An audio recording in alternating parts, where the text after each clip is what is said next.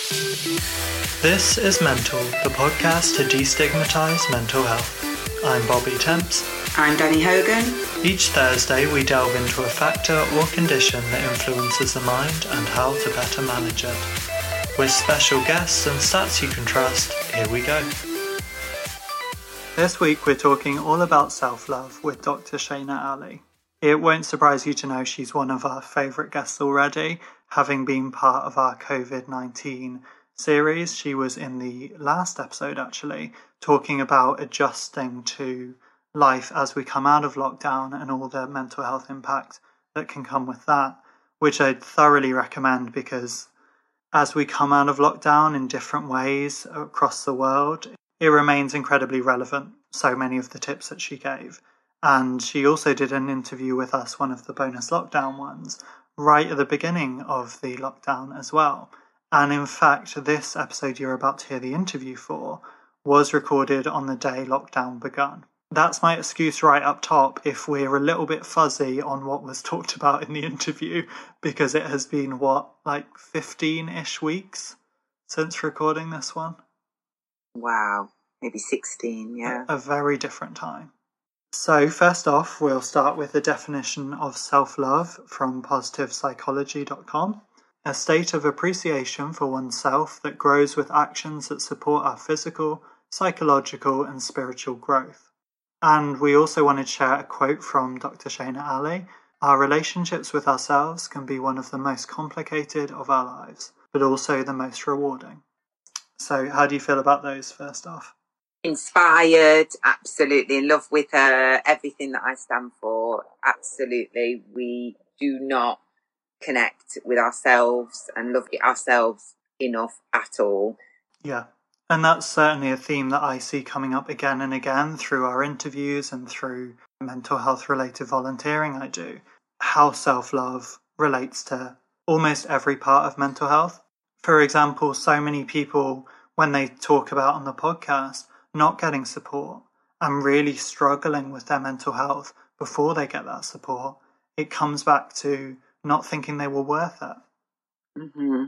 And that's certainly something I've experienced with myself. You know, when I've been particularly bad, I've not believed I'm worth the help. And actually, I've felt at times that I'm worth the pain that I'm feeling. Yeah, I should be mentally ill. This is what I deserve. And that's been a long journey of working on that. That if we don't care about ourselves, how can we ever practice caring about other people? You know, we are the relationship that we're in the longest. That's how Dr. Shayna describes it. And I think that's so important. We've talked about it with self-care, how you have to look after yourself as part of being a good friend, family member, colleague to people in your life. You have to take a certain amount of ownership and worth in order to think you deserve good mental health and you deserve the support that you're given and that you deserve recovery, ultimately. Yeah, and I think it's important to mention you can care and love other people if you don't love and care for yourself. And I also think it's important to mention that it's great that you've got to a place, Bobby, where you can recognise that maybe you didn't feel that you were worth the self-love and worth, good things, because a lot of us, including myself, when I was a bit younger and going through hard stuff, and maybe even now sometimes, my initial response would be, I've never really felt like I'm not worthy. But my actions tell me otherwise. You know, I could stand there because of my position in life and because of the work that I do, and I'm the last person that's going to ever stand there and say, I don't feel that I'm worth loving myself or appreciating how good I am at this. You know, I would never say that because I know I'm damn worthy of it. I know I am. We all are. I'm a human being. We all are. But do I practice that? Do I believe that? Do my actions and my behaviours really reflect that? Just because we may not all be able to convey and use the language as Bobby, you just have then and said, there were times when I felt like this and I didn't feel like that, because that's a brilliant place to be because at least you're aware of it. Right. For sure. And I think you have to bring a concept like this down to earth. When you say self-love as a term, a lot of people think of this kind of I love myself. Yeah, this in the sky fantasy of you're brilliantly at peace with yourself and you don't have any criticisms. That's not what it is at all. If anything, a good contrast, I think, is that to me, it's the opposite of self-harm. And in a very broad sense, not just in terms of self-harm we think about from a mental health perspective, but self-harm through our choices as well. Certain people we allow in our life, certain people we might be in relationships with where they're not appropriate or they are harmful and toxic to us. Self-love is the opposite, where you do prioritize yourself enough to make choices that protect you and protect those around you, because letting people in your life dictate it who don't deserve to be there, that has a negative effect on everyone. I think all of us know that friend that's in a relationship they shouldn't be in, and we hate hearing about it, and we just want them to get out. Yeah, you're absolutely right. It's a good point. Self-love can be just not doing the things that are hurting you. You love yourself enough to stop doing the things that are hurting you. Yeah. Absolutely. It's along similar lines to the self-esteem episode we covered recently. Also, can't remember, I think we talk about it a little bit in the interview as well, how relationships are such a massive factor as well. And particularly, a lot of us can be raised to put our happiness in other people. It's that kind of Disney narrative that I'm not so keen on. If you just find the right prince or princess charming, then you get your happily ever after. And actually, for us here in the real world, we know that relationships, even the best ones, are a lot of work. There is no marriage and happily ever after. And in many ways, there's less of that than previously in some ways. You know, there's a much higher level of divorce than there used to be decades ago. I've got some stats for this as well. In 2017, just over half of the adult population, 51%, in England and Wales were married. The second largest group, 34.4%, were single. And so not only is it unrealistic to think that you can put your happiness in somebody else, and is quite harmful and links quite heavily to codependency and other concerns that we've talked about on the podcast, but it's also something that's too conditional. If your happiness is conditional on someone else being around, and yet nearly half of the population aren't in a legal, committed relationship. Yeah, what does that say for them, basically? Yeah, are us single people? Am I just written off with my happiness? Well, absolutely. And going back to the point you mentioned at the beginning that we love, didn't we, when she said the longest relationship you're going to have is with yourself. So let's get that right straight away. And actually, I was listening to a podcast yesterday. Who's our favourite podcaster that we share together? That's our favourite together. Esther Perel, yeah.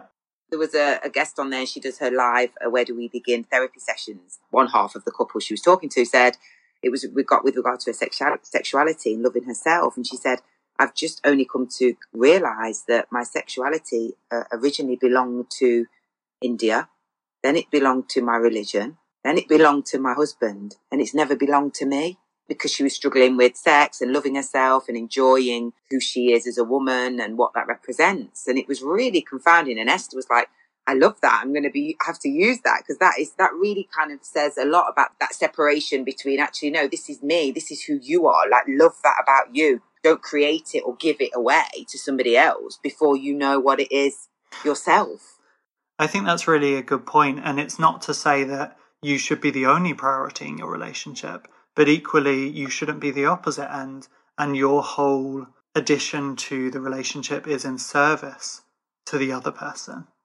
Because that's the flip side of it. If we're expecting the other person to be responsible for our happiness, then we're also putting all that work on them.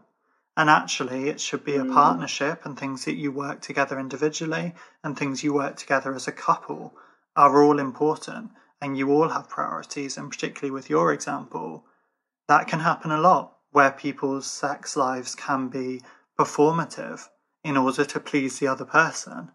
And actually, the best sex is when you're both enjoying yourselves. That seems quite obvious when you say it like that, but is so often lost.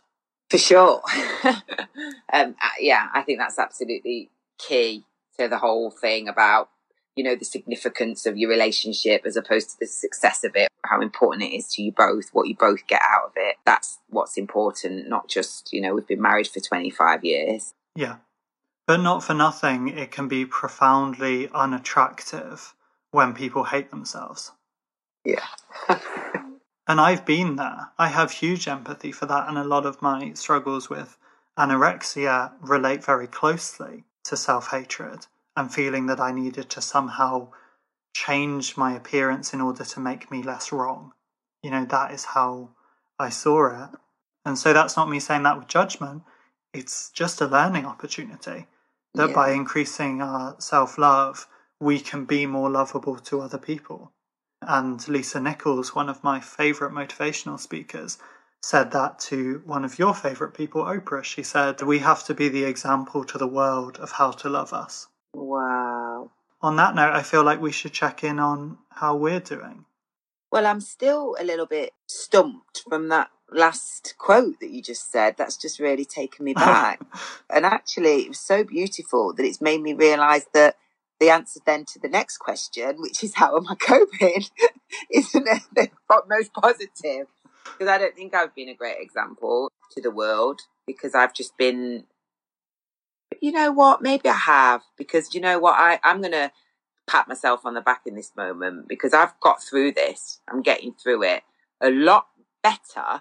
And I think a lot of people, if they stop and think about it, than they would have thought they would have if we're told 6 months ago, this is what you're going to go through.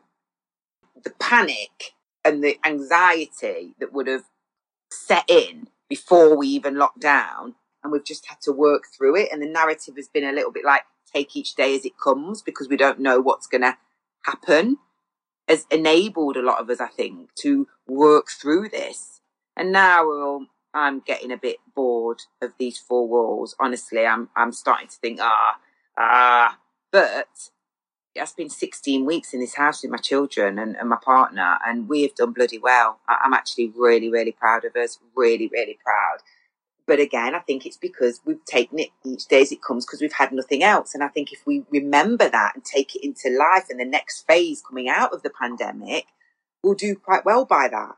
Yeah. It's a lesson. Very true. And I've just got to witness, you've just been a great example of self-love. Your default was going to be self-criticism as soon as I asked you that question. And then you actually took a beat and thought, you know what? When I think about it with compassion and empathy for myself, I haven't done badly. We have been doing what we could. No one ever expected that I was going to be a lockdown superstar. There is no winning. There is only coping in this. And so, yeah, you've done brilliantly. So thank you for the example of how to do self-love. Now you take a beat. So I guess mine is similar, that I've maybe out of necessity been having to practice this a bit more recently. So the last, I guess, 2 weeks particularly, I've gone back into a depressive slump. And I know that I have an ability to sound quite positive on the podcast, and that is partly a coping mechanism learned from early childhood. But honestly, it has been really difficult. The coming out of the lockdown has been the most difficult part for me. There's been a lot of uncertainty. There's been a lot of restlessness. The pining for seeing people close to me again has been so much more intense now that we're nearly there than it was in the beginning, when maybe this was more novel and we were just distracted by toilet roll and various other things. Mm-hmm. And now it's been really tough. And I think a lot of it, speaking to my counsellor, has been beginning to grieve, because my life isn't going to be the same after this.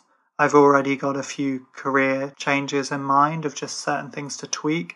The business that I run isn't going to be quite what it was when we come out of this. And I think overall it'll be better and it'll be more appropriate for the new business environment. But, that and a few other things are going to be different. There's equally certain people in my life that I've got a clearer idea of by being away from them. And so I'm starting to grieve certain relationships which I realise aren't appropriate for me anymore. And so there's a clear need to distance myself a little bit and focus on newer or different friendships and relationships that are more positive and more healthy. So it's a slightly weird one to describe, because it's depression coming out of what is positive life changes, but the changes are hard. There's still a grieving for my pre-lockdown life that I won't be returning to, even if that's in many ways not a bad thing. That's great. that you can talk about that. That's the first step, isn't it? To knowing, that there's light at the end of the tunnel, and that you'll just deal with what you've got to deal with, and you'll get through it. That's the lesson, I think, there from you, isn't it? You'll get through it. Thank you. I appreciate that. It's something that, for the self-love angle, has been really important. That I could easily be trapped inside, beating myself up for feeling like this, being like, you're feeling depressed again, how bad are you going to get? How could you let this happen? I thought you were okay. But in many ways, it feels entirely appropriate to be depressed right now. I've got a lot of concerns as we come out of lockdown. I've got a lot of work I need to do to settle into my new post-lockdown life at some point. And so this is part of me finding it difficult to cope, but I'm being nice to myself about it. And I'm maybe slowing down a little bit and taking my time day to day to adjust so I can get more to an optimum level of mental health again. Good. And you've booked yourself a hair appointment, and you've had a gift arrive. So you've got some, at least you're in the hairdressers, I'm not. It's a little bit of self-love right there. A bit of pruning. Well, I think that's where some of this outlook really helps. That if you just try and find the positive and the proactive things in it, that I know having a haircut will make me feel a bit more human again. Because although I had a haircut just before lockdown, I was very lucky.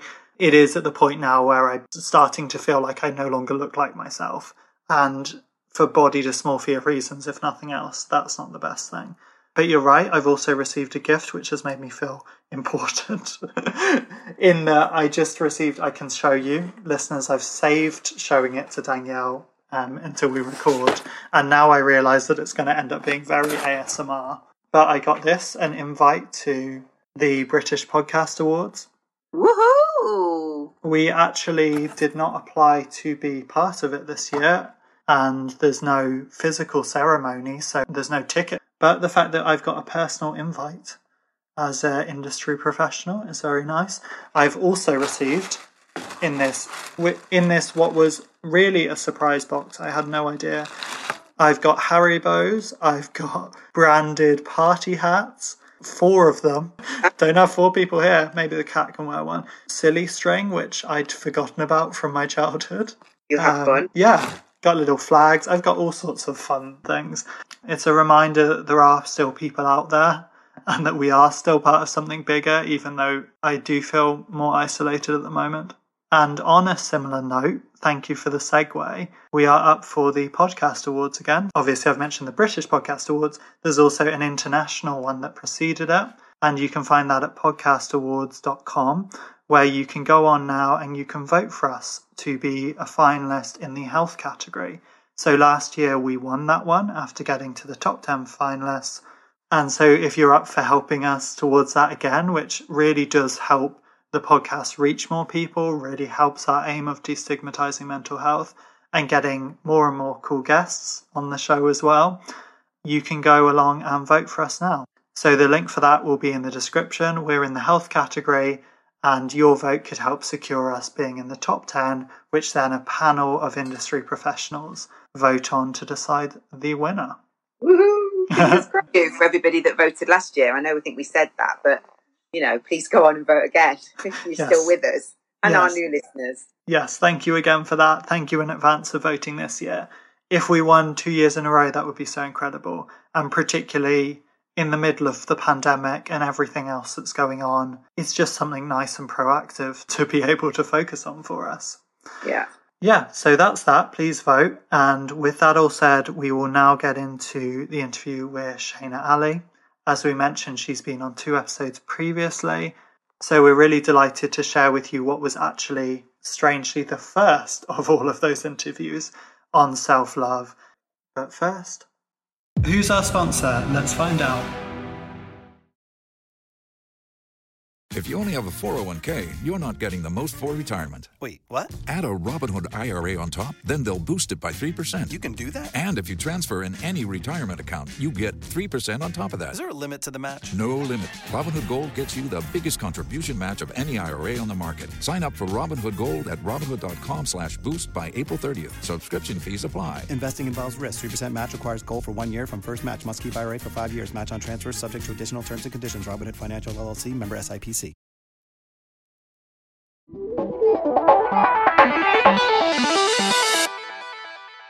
I'm Dr. Shana. I'm a mental health therapist, educator, and advocate.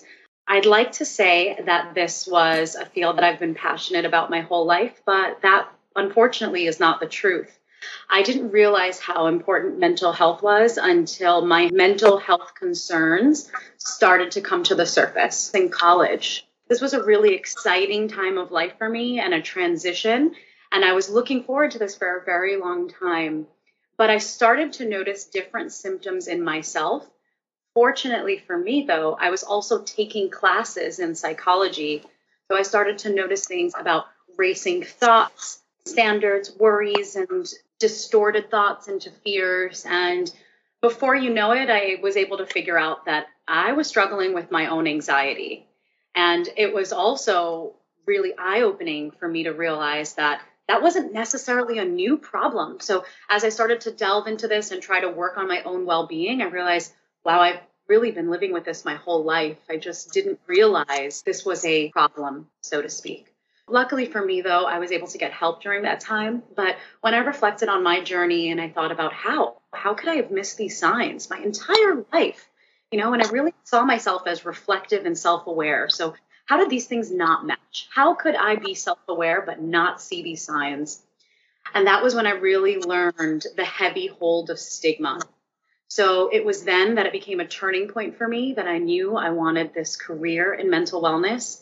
And it wasn't just to be a practitioner, which I absolutely love, and I'm grateful that I get to be a therapist, but also as a mental health educator, is how can I share more with others, from my clients to strangers, to help them understand the different signs of mental health, the stigma that might be affecting them, and the steps that they can take to be more mentally well. Wow, that's really powerful. What a great summary. That was actually one of the questions I was going to ask you, what you thought held you back from recognizing these symptoms. And so in terms of that, do you feel the stigma held you back then from getting support or from speaking to others about what you'd realized? Absolutely. I think so. And, when I think about stigma, especially when I reflect for myself, so to use my personal journey, I think that stigma came in layers. So it wasn't just one thing. And once I broke through it, I was free. There were several layers of that, right? So I am a first generation American. So my parents were immigrants to this country from Guyana. So even if I think about the cultural upbringings of that and what mental health looks like, it's actually not what we think of health, right? It's mental illness. So, hearing stories about asylums and people who had gone mad and all of these really pejorative stereotyped images made me think, okay, well, there's nothing wrong with me, right? Because I'm still functioning. I'm fine. Look at me. And I was using this really biased view. So that was the cultural lens. But, being raised in the States, we've come a long way, but we still have a long way to go when it comes to stigma. A lot of people are seeking help more than in the past, but accessibility to resources left and right, being a minority person, not only being first generation, but being the firstborn in my family and the pressures of that I can just see so many layers of stigma that definitely held me back. But the way I see it now, when I'm in my role as a clinician and as an educator, is ironically owning the stigma that has affected me my whole life helps me to connect to other people. Because I do believe we are all affected by stigma in some capacity. So when I'm able to own that, someone can see that, oh, I'm a therapist now, so therefore they have this notion of me being perfectly well. And I promise you I'm not, but I promise you I'm constantly working on it. I'm very open about my approach to being a therapist who is also in therapy. And I think that's something that I owe people, that honesty to say, this is how I'm willing to break through that stigma, I can see how this stigma is affecting you, and let's work together to then shed away through that stigma too. Right. I really love that. And also that's an honesty not just for you, but for your profession, because it is considered best practice for all counsellors to also be in counselling. How else are you going to deal with the things that may come up from the stories that you hear? And some of that can be quite traumatic, what people share with you. Absolutely. And I have to tell you, I think that mental health counseling best practice standards are actually quite stellar. I think they're a great place to try to use as your own ethical guidance and practice and how you are taking your own mental well-being. But also, realistically speaking, I've seen many of my colleagues suffer from burnout, from not going to seek a counselor because of this notion that, well, I went to school for this, I trained for this, I'm a good counselor, so therefore I should be able to handle this on my own, right? Or even if we step counseling aside for a second and we think about self-care, is okay, well, I can preach to my clients how important it is, but am I also practicing what I preach? So I do think that if we use the best practice standards well, the honest truth is we have to take care of ourselves before we take care of others. And if we are going to say that we are better with therapy, we have to be willing to go to therapy. But I also have to say the honest truth is that in my field, I still see a lot of stigma that many of my colleagues are unwilling to seek help out of that embarrassment and that shame, which shows even people who are trained to break through the stigma are still held on by it. For sure. And it's something that I think a lot of people miss about stigma, that I love that you mentioned it in terms of layers. We often think about it in a very broad way, that it kind of hangs in the air and it all affects us in similar ways, but it doesn't. It affects us all differently. And I think that point about counsellors needing to be empowered to also get help themselves is so important, because in doing so, it breaks down this idea of binary mental health that I constantly rage against, that you're either ill or you're well. And actually, there's a spectrum we're all on. There's maintenance we all need to do. And mental health is far more of a journey than a destination. I think that's beautifully said, and I couldn't agree with you more. And I find it something that I usually use in my approach to mental wellness when I'm working with a client is I use a lot of cognitive behavioral therapy methods. So within that, we're looking more in the quality of your thoughts. We often look at thinking distortions, right? And one of those is black and white thinking. So thinking something is either this or either that, right? So we are either well or we are not. So something I always encourage is to help us expand our mind in general, is there are very few things that are either this or that. So encouraging that spectrum of thinking also kind of alleviates some of that tension and perfection sometimes we experience of, needing to be perfectly well, whatever that looks like. Right, absolutely. That if you're not perfect, it's somehow compromising who you are and your profession. And it's not true at all. And there'd be a hell of a lot less counsellors in the world if we all stuck to that. I don't think there would be. No one's perfect. It's a really important part of the approach that I take to mental wellness, but that's also part of where the self-love comes in, is even when people are excited to join in and start therapy for the first time, we still have some of these unhealthy thinking patterns, such as perfection.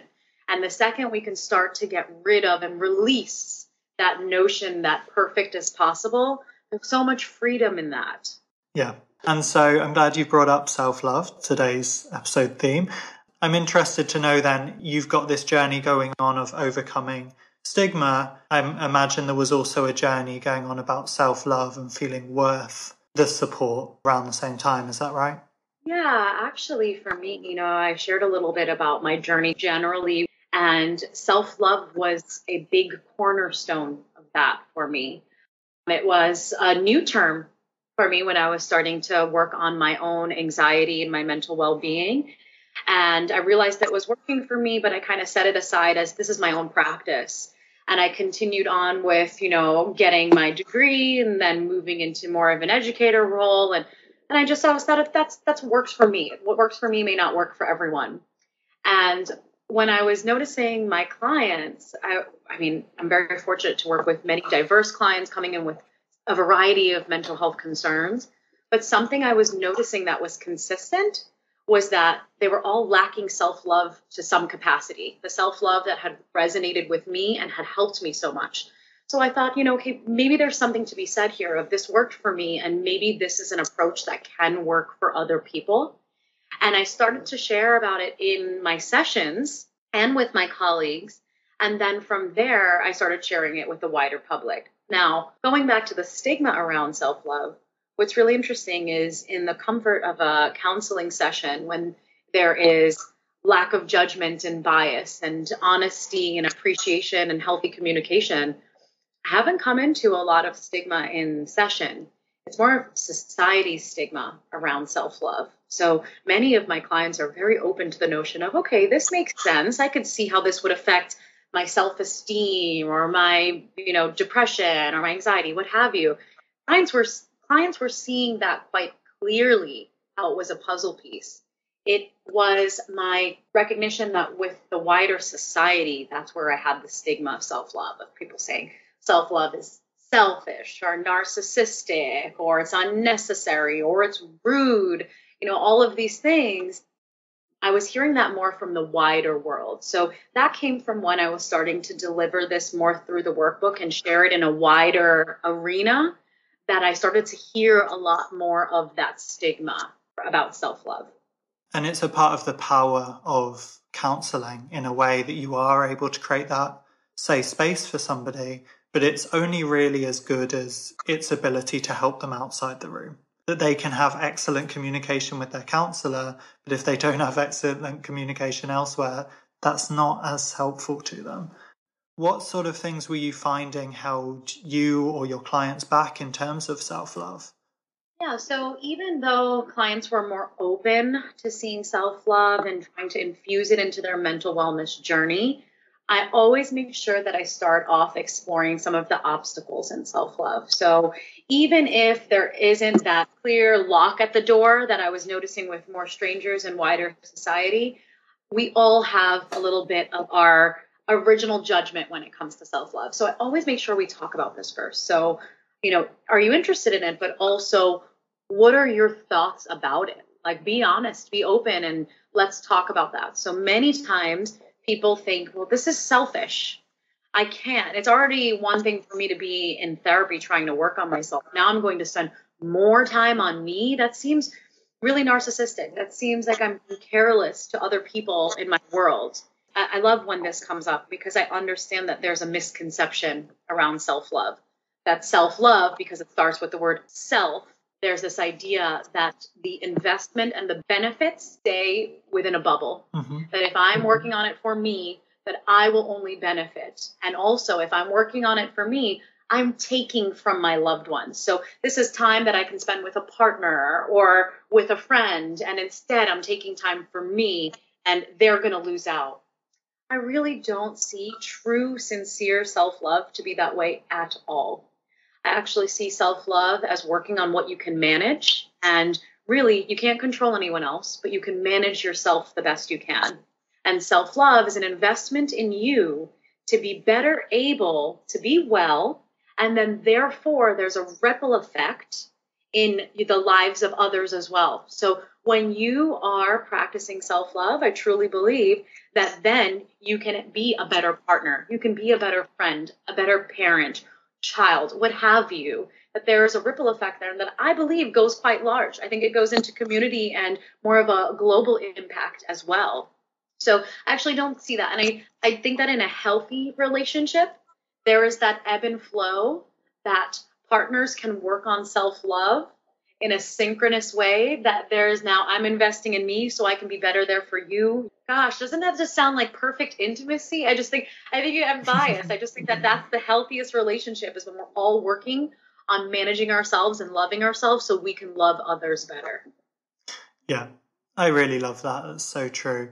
Also, what you've mentioned there is so key and a great thing for people to hear, because when you are struggling with symptoms of mental illness, often that not only impacts your ability to self-love, but also your ability to prioritize it, because you can already feel that you're letting people down, or you're, not your usual self. then maybe you're going to therapy and you feel like that can be quite self-involved at a time when you're already potentially having a lower opinion of yourself. So then to be told, no, you have to value yourself right now. A lot of people may think, but what is there to value? Absolutely. And I appreciate you bringing up the notion that when you are struggling in that moment of time with mental illness and you're not yet in that spectrum of mental well-being, that's where self-love is the hardest. Absolutely. And that's where it's also most needed. And that friction can be really difficult for people to hear, I need this, but I don't feel like I have the resources to do it. And that is where that journey approach, I know you use that perspective and I use it too when it comes to mental well-being, is that, okay, but we're on the path and it doesn't matter about the destination approach. It's more about being on there. That's what matters. So even taking some time to think about like, gosh, that's painful to realize I know that I need it. Logically, I know that I need it, but I do not feel capable right now. That's difficult, but at least the logic mind is coming and saying, I know I need it. So validating that experience instead of disregarding it, I think that's really unfair. And sometimes self-love it gets branded in this aggressive way. And I'm truthfully not a big fan of that, of you have to have it and you have to have it now and just do it. That goes really against the journey approach that I take for mental well-being. And to me, just working on it, that is just enough self-love in some contexts, is even just opening your mind up to, I could benefit from this. I will work on this. That is self-love. It doesn't have to be some luxurious vacation. It doesn't have to mean that if you're not needing to, that you don't need to go to some sort of retreat for healing. Sometimes that's the case, but it doesn't need to mean that. It just can be, I know that I need this, so I'm going to honor myself by working towards this. And that's self-love too. Mm-hmm. Definitely, because that's a similar comparison with other areas that are like this. So you've also got self-esteem, you've also got self-care, where there's a lot of crossover. But what all of them have in common is that by being too rigid about it and trying to focus so much on a target of an idealized version of that, it's actually quite counterproductive. That for someone that is struggling with self-love, feeling like, oh, now I'm failing at self-love, it could be another stick they beat themselves with. Absolutely. And I have a lot of compassion for people who struggle in that approach, kind of using that all or nothing mentality for self-love too. Here's another thing that I can struggle with, and that's really difficult. So I encourage people to think more of that spectrum approach and seeing, instead of thinking about the destination, just being grateful that you're choosing to be on that journey. It doesn't matter about the assessment of where you are. It's the fact that you're on it, that is a big win. And in some contexts, just even saying, I know that I need to work on my self-love, that can actually be a really self-loving statement that is so profound in that space. And that is enough. Yeah, what a great message. In terms of the practical side of this, when you do come across that conflict with clients, how do you approach that and try and work on it with them? Yeah, I really believe in creating space to honor some of these difficult moments of friction. I think while it might be tempting to say, okay, you don't have it, let's fill this void. I don't work with that approach. What I believe is, where is the lacking coming from? What is it that may have contributed to that? We were talking about stigma before. There could be that. There can be beliefs in family systems. My mother believes that it's selfish, or my father believes that it's selfish, or whatever it may be. Or, my coach told me this was selfish. Whoever those voices are, we make space to understand, what is it that makes it so difficult? So we were talking about mental illness. So the diagnosis itself could make it difficult, but I believe it's helpful if we just lay it all out in a session. So really taking a look of, what are all the things that makes it difficult? Maybe it is my faith system. Maybe it's the culture that I belong to. Maybe it's my past toxic relationship. Maybe it's more of what my past therapist said to me. Who knows? But at least we call it out then, so then we know how to work with that. I think sometimes what happens when people are struggling, especially in the beginning with self-love, is there's a lot of self-blame and shame. of I can't do it, so it's therefore my fault. But it's helpful to disarm the roots. So knowing, oh, this is because of this family dynamic, or this was because of this toxic relationship, or this is because of how I'm interpreting my culture. Those things, then once it's out, then we can work on it. And it's really helpful to disarm that it's not just you. So it's not just that you are holding yourself back. There are other things that have now infused and have kind of trained your brain to be against the notion of self-love. So we kind of work on retraining the brain, right, to make space for it little by little. Yeah, that sounds really great. And in terms of then, we talked a little bit about the importance of bringing what you learn in the session out into the outside world, you know, keeping that resilience with you in a world that can demonize self-love, as we've described. Mm-hmm. So what kind of tools do you focus on around that? So even in the beginning, right, when we were highlighting those different forms of stigma, so to speak, you know, I have these mixed messages from my family, from my community, what have you. I'm mindful of that. So then as we're working on our self-love journey in session, I always try to make something practical of practicing outside of session. Is therapy is a very specific, protective, beautiful space, right?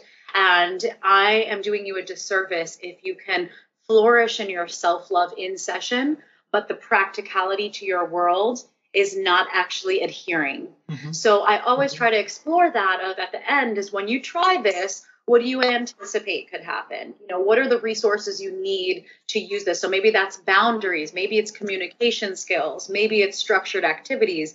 It really is different from person to person, but in my approach, it's helpful to address the different concepts that are within self-love and teaching those skills, but always having more of a practical component. So many times I'll bring up, you know, when we first talked about this, you mentioned that an obstacle was your faith system, let's say. So when you now go to your institution of faith, how are you going to still be able to practice self-love? So we talk about more practical settings to make sure that it's, yes, learn the lesson within session, but how can we also prepare you for the world? For sure. And so do you find then when working with your clients there's a lot of differences? You've talked about the reasons why people may be held back from self-love or that are making them feel more negative towards themselves. Do you then find the reasons for that affect how you need to work with them? Absolutely. While I've noticed that some things are very consistent, so I truly believe we all need self-love to some level, and I believe we all have certain obstacles for self-love, and we all have some strengths for self-love, right? Those are the three things that I've noticed in my journey personally, but also in helping others that are consistent. Pretty much everything else has a lot of variance. And this, I really don't mind. I actually love honoring this because I believe in more of an individualistic approach to mental well-being. While I think it is nice to have the notion that here's this theory or here's this approach that generally works for people, as humans, we are just multifaceted, complicated beings, right? So it's hard to imagine that this one tailored approach is going to work perfectly for everybody. I just don't believe that that's the case, right? So going from that notion, while I know that we all need it, we all have some of our obstacles and we all have our strengths, when I'm working with someone, I think it's helpful to normalize that it's important that they infuse their true selves into the process. So that could be acknowledging their cultural heritage.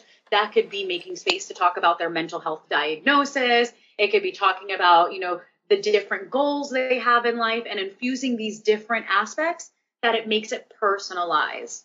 I do understand that when people are first coming to the notion of self-love, especially if they're ready and excited for it and they're already bought in that this is going to help their mental well-being, the excitement causes people to want to copy and paste. Tell me what you did, and now let me do it. You clearly have worked really hard at this, so what do you do? And while I'm happy to be honest and authentic about my journey, I'm also really transparent about how I do not expect the methods that worked for me to work perfectly for anybody else, right? Because perfect doesn't exist anyway. Mm-hmm. So what I do is I share, here are some things, maybe consider it, but make it your own, right? So for example, the example that I often use is yoga. One of the segments of self-love is self-care, right? And within that, there are different practices coping skills that can help us to care for and then love ourselves, right? These are behavioral things. For me, one of my go-to things is yoga. Now, I'm really conscientious about this because while it works for me, I don't anticipate it would work for everyone else. And also, there's ability levels, right? So it would be really insensitive of me to say, this is the method that definitely works for self-care. It works for me, so therefore it's going to work for you. And you have someone who may not be able-bodied enough to be able to practice more of the vinyasa style that I practice, right? So that wouldn't be fair to them in that way. It's also helpful to recognize that it's important for you to tailor your own journey. Yeah, so we are unfortunately coming up to the end of our time. So we'll just wrap up then a little bit revisiting your own experience. So having gone through this self-love journey yourself and having no doubt learned a whole lot by going through that process with clients as well, how have you found that benefits your life and your mental health? You know, sometimes it's hard to imagine my life without this because I take it so seriously and I practice it quite religiously because I've noticed the times that I have slipped in the past from being kind to myself and having self-respect. My mental health almost immediately took a toll. And I know it's odd to make that direct connection, but, you know, when I look back and I reflect, that's really the theme that I see. So, I mean, it has been so crucial for my mental well-being. Self-love is the cornerstone. So those different segments, and while it might look different every day, you know, awareness, exploration, self-care, kindness, esteem, growth, all of those different aspects I practice on some form every day. It's not even a lot, right? It's just a little form every day that helps my mental well-being to be in check. It just works hand in hand. So I'm really grateful for it. And, you know, it's something that it's important for me to say is I don't see myself as a self-love expert. And because of that, my journey is a continuous one. And I'm happy to help people while I'm also helping myself. But, you know, it bothers me sometimes the notion of an expert because it goes with that notion of you have arrived, you know, that final destination. Here you are well. So for me, I'm constantly learning and practicing self-love. And I'm happy to share that with other people too. Great. And we're very grateful for that. So if people do want to learn more about this and potentially read your book, which has some really great written insights, but also loads of practical exercises and very much a kind of workbook approach in that way, what would you want to tell them about that? I think it's helpful to understand even the point of why I created that workbook. And it was to be a practical guide to self-love. I noticed that when a lot of people were first recognizing that self-love was important, there was this now what type question. So what do I do about that? Is it just a thought? Do I just think about it? How do I go from not having self-love to practicing it? What do I do? So it is a guide. So making sure that you honor yourself in the process. If you do pick it up and you do want to use it, taking it bit by bit, being patient with yourself throughout the process. It's absolutely okay to go out of order. It was created developmentally to go sequential, but that's absolutely fine if you're struggling with something early on, let's say, and you need to jump around. Honor yourself in the journey. And, you know, it's also helpful to do some of those reflections more than once. So please do not think for any reason that once you get through the book that you are done with your self-love journey. I personally continuously use it, which is a question I often get. Do you use your own book? I'm like, of course I use it. Of course I use it. I use it often because I don't believe that I'm just done with it. I now use it as an approach of, you know, today I feel like I'm struggling a little bit with self-esteem. So I pop up to the self-esteem chapter. I usually kind of date it too, because it's interesting to see how you do an activity one time and revisiting it. So, you know, being patient with yourself, tailor it to what your needs are really important points for anyone who chooses the workbook as a part of their self-love journey.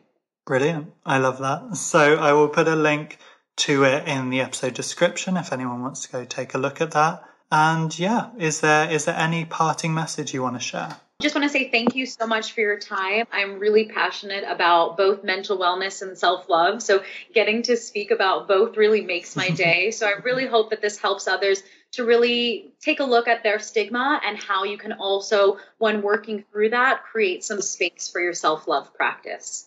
Brilliant. Thank you so much. Thank you for joining us. Thank you. Thank you for listening.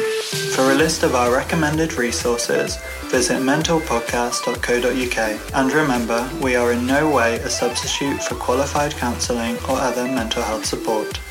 Our show is edited and produced by the brilliant Pete Murta, with licensed music by Netsky. Links in the description. Speak to you next Thursday, and remember, you are enough.